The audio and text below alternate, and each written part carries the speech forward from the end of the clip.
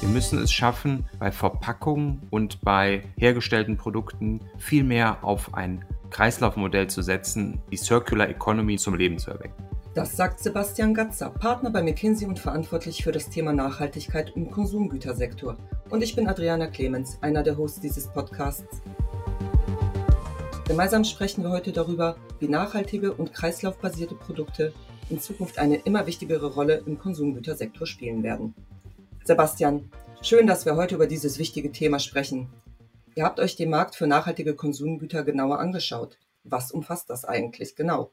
Ja, ich freue mich auch, dass wir heute sprechen können, weil in der Tat das Thema, du sagst es ist wichtig, für mich persönlich, aber für uns bei McKinsey ist das Thema immens wichtig und vor allem ist es auch für unsere Klienten in der Konsumgüter- und Handelsindustrie wichtig. Wir haben uns den Markt angeguckt oder gucken uns fortlaufend an, weil wir da Veränderungen werden sehen müssen.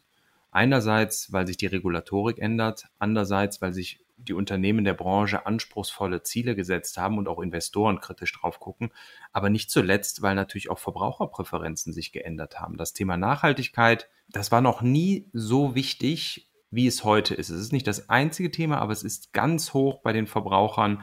Man ist sensibilisiert und man ist aufgeklärt über das Thema und viele wollen ja auch das, was eigentlich ohnehin nicht vermeidbar ist, nämlich, dass wir unsere Wirtschaft transformieren hin zu mehr Nachhaltigkeit und das gilt für alle Konsumgüterindustriebereiche. Und welche Konsumgüter sind das jetzt genau, die ihr euch angeguckt habt? Das ist genau die Herausforderung, weil die Branche an sich ist nicht so homogen. Also wenn du über Autos sprichst, dann kannst du über Elektrifizierung, vielleicht über Wasserstoff sprechen. Wenn du über die Baubranche oder über Stahl sprichst, dann hast du eine sehr eindimensionale Nachhaltigkeitsdimension. Konsumgüter sind per se erstmal vielseitig. Wir reden da über Artikel des täglichen Gebrauchs, fängt bei Lebensmitteln an, Kosmetik, Waschmittel hin zu Konsumelektronik, dein Smartphone, der Fernseher zu Hause, der Rasierapparat, bis hin zu Bekleidung und Sportgeräten. Das alles sind bei uns Konsumgüterbereiche, die wir uns angeguckt haben und die ganz unterschiedliche Herausforderungen auch an die Nachhaltigkeit stellen. Ein Teil der Lösung ist definitiv weniger Einweg und mehr Kreislauf. Was meine ich damit? Wir müssen es schaffen, bei Verpackungen und bei hergestellten Produkten viel mehr auf ein Kreislaufmodell zu setzen, die Circular Economy zum Leben zu erwecken.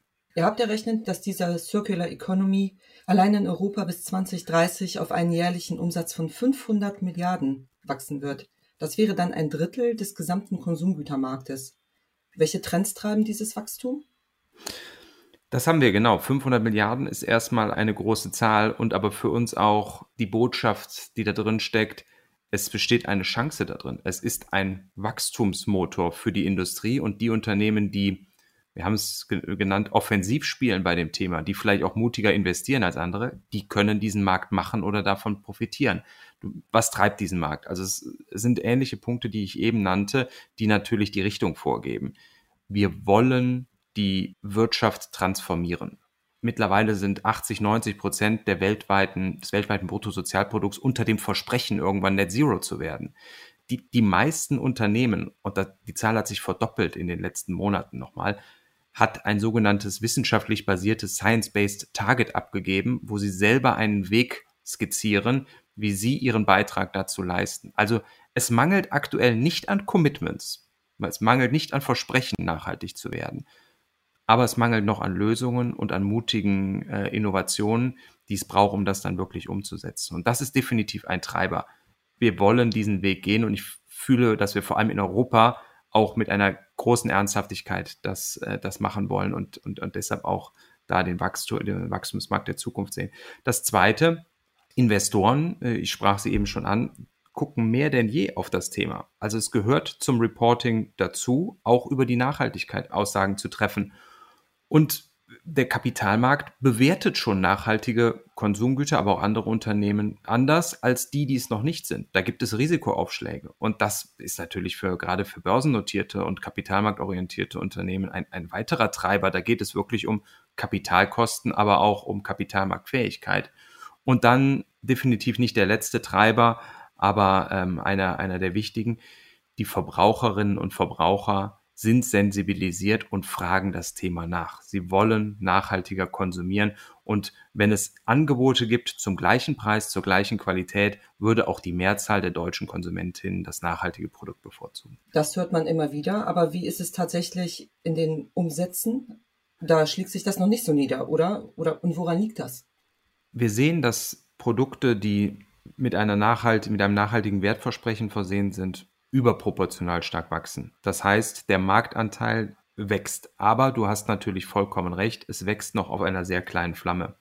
Und das gehört auch zur Wahrheit dazu, dass wir sagen, das Thema steht nicht alleine im Raum. Wir leben gerade in einer so unsicheren Welt, wo die Verbraucherinnen und Verbraucher sich Sorgen machen, wie sie mit ihrem wöchentlichen Budget überhaupt über die Runden kommen, wenn wir gerade über 8% Inflationsraten im Konsumgüterbereich sprechen, wo Versorgungssicherheit während Corona, aber auch während den geopolitischen Spannungen, die wir erleben, immer wichtiger werden. Das sind Themen, die nicht minder wichtig sind und die teilweise natürlich auch Kaufentscheidungen beeinflussen. Und auf der anderen Seite ist das Angebot auch noch gar nicht da in allen Bereichen. Wir haben noch nicht eine Lösung für nachhaltige Bekleidung in der Masse. Wir haben noch keine wirklich ausgerollten Lösungen für recycelbare Haushaltselektronik zum Beispiel. All das muss jetzt noch gemacht werden, aber darin besteht ja genau auch die Chance, diesen Markt zu entwickeln. Aber heißt das, dass dadurch die nachhaltig produzierten Produkte in den Hintergrund geraten? Gerade auch, du hattest ja die Inflation genannt. Wird dieser Aspekt vielleicht dann unwichtiger?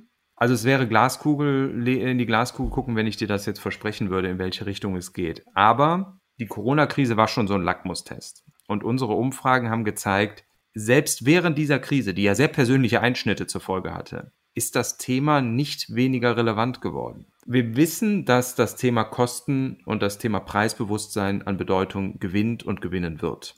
Die Herausforderung, der sich jetzt alle Akteure stellen müssen, ist, es darf kein Entweder-Oder sein. Wir müssen es schaffen, die Konsumgüterprodukte in der gewohnten Qualität nachhaltig und affordable, also erschwinglich in den Markt zu bringen, damit wir auch die Masse damit erreichen können. Stichwort Innovation. Welche Rolle spielen diese, um recycelte und nachhaltige Produkte attraktiver und vielleicht sogar günstiger zu machen?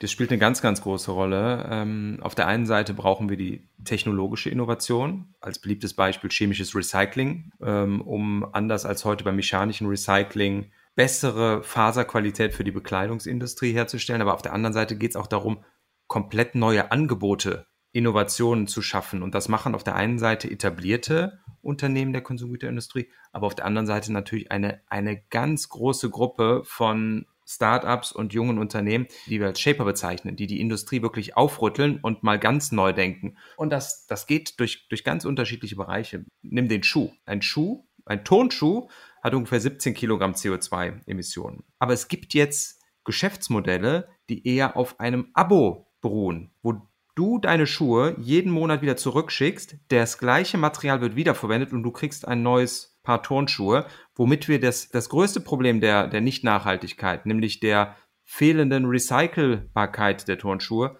adressieren. Beispiel Nummer 1. Zweites Beispiel, Haushaltselektronik, die auf Langlebigkeit ausgerichtet ist. Also eine Waschmaschine.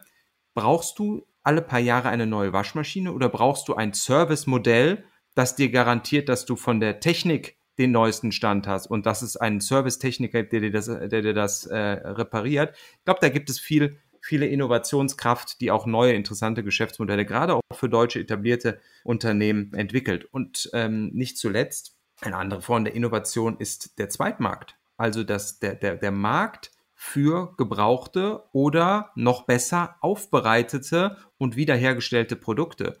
Und da große Smartphone-Hersteller machen damit einen großen Markt, aber auch kleine Händler sind da mittlerweile auf dem Weg zum Unicorn, indem sie Produkte dem Konsumenten wieder abkaufen, sicherstellen, dass diese qualitativ wieder auf ein Niveau gehoben werden, dass sie wieder in den Markt kommen können und dann einen Abnehmermarkt finden, der dann übrigens vielleicht auch eine Kaufgruppe trifft, die mehr auf den Groschen achtet, die preissensitiver ist, wenn sie aber das Qualitätsversprechen hat. Und das sind alles Innovationsbeispiele, die mich eigentlich positiv stimmen, dass wenn wir genau diese Energie und diese Kreativität da reinstecken, dass wir auch das Thema weiter erfolgreich ausrollen werden können.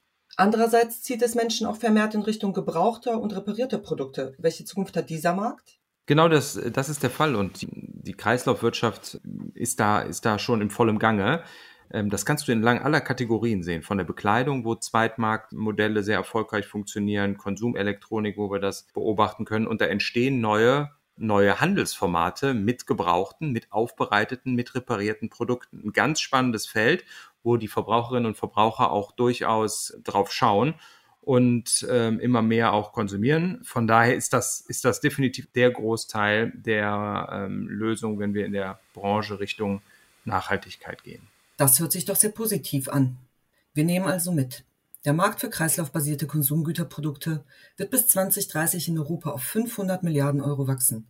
Dabei werden recycelte und nachhaltig hergestellte Produkte am schnellsten wachsen und 2030 den größten Teil aller kreislaufbasierten Konsumgüterprodukte ausmachen. Die Kreislaufwirtschaft birgt Chancen für etablierte Unternehmen, um innovativ voranzugehen, aber auch für junge, neue Unternehmen, die das Thema Nachhaltigkeit bereits stark für sich entdeckt haben. Vielen Dank für das Gespräch, Sebastian. Und das war's schon wieder bei Tomorrow, ein McKinsey-Podcast. McKinsey ist eine weltweite Unternehmensberatung. Sie hilft Organisationen, nachhaltiges, integratives Wachstum zu erzielen.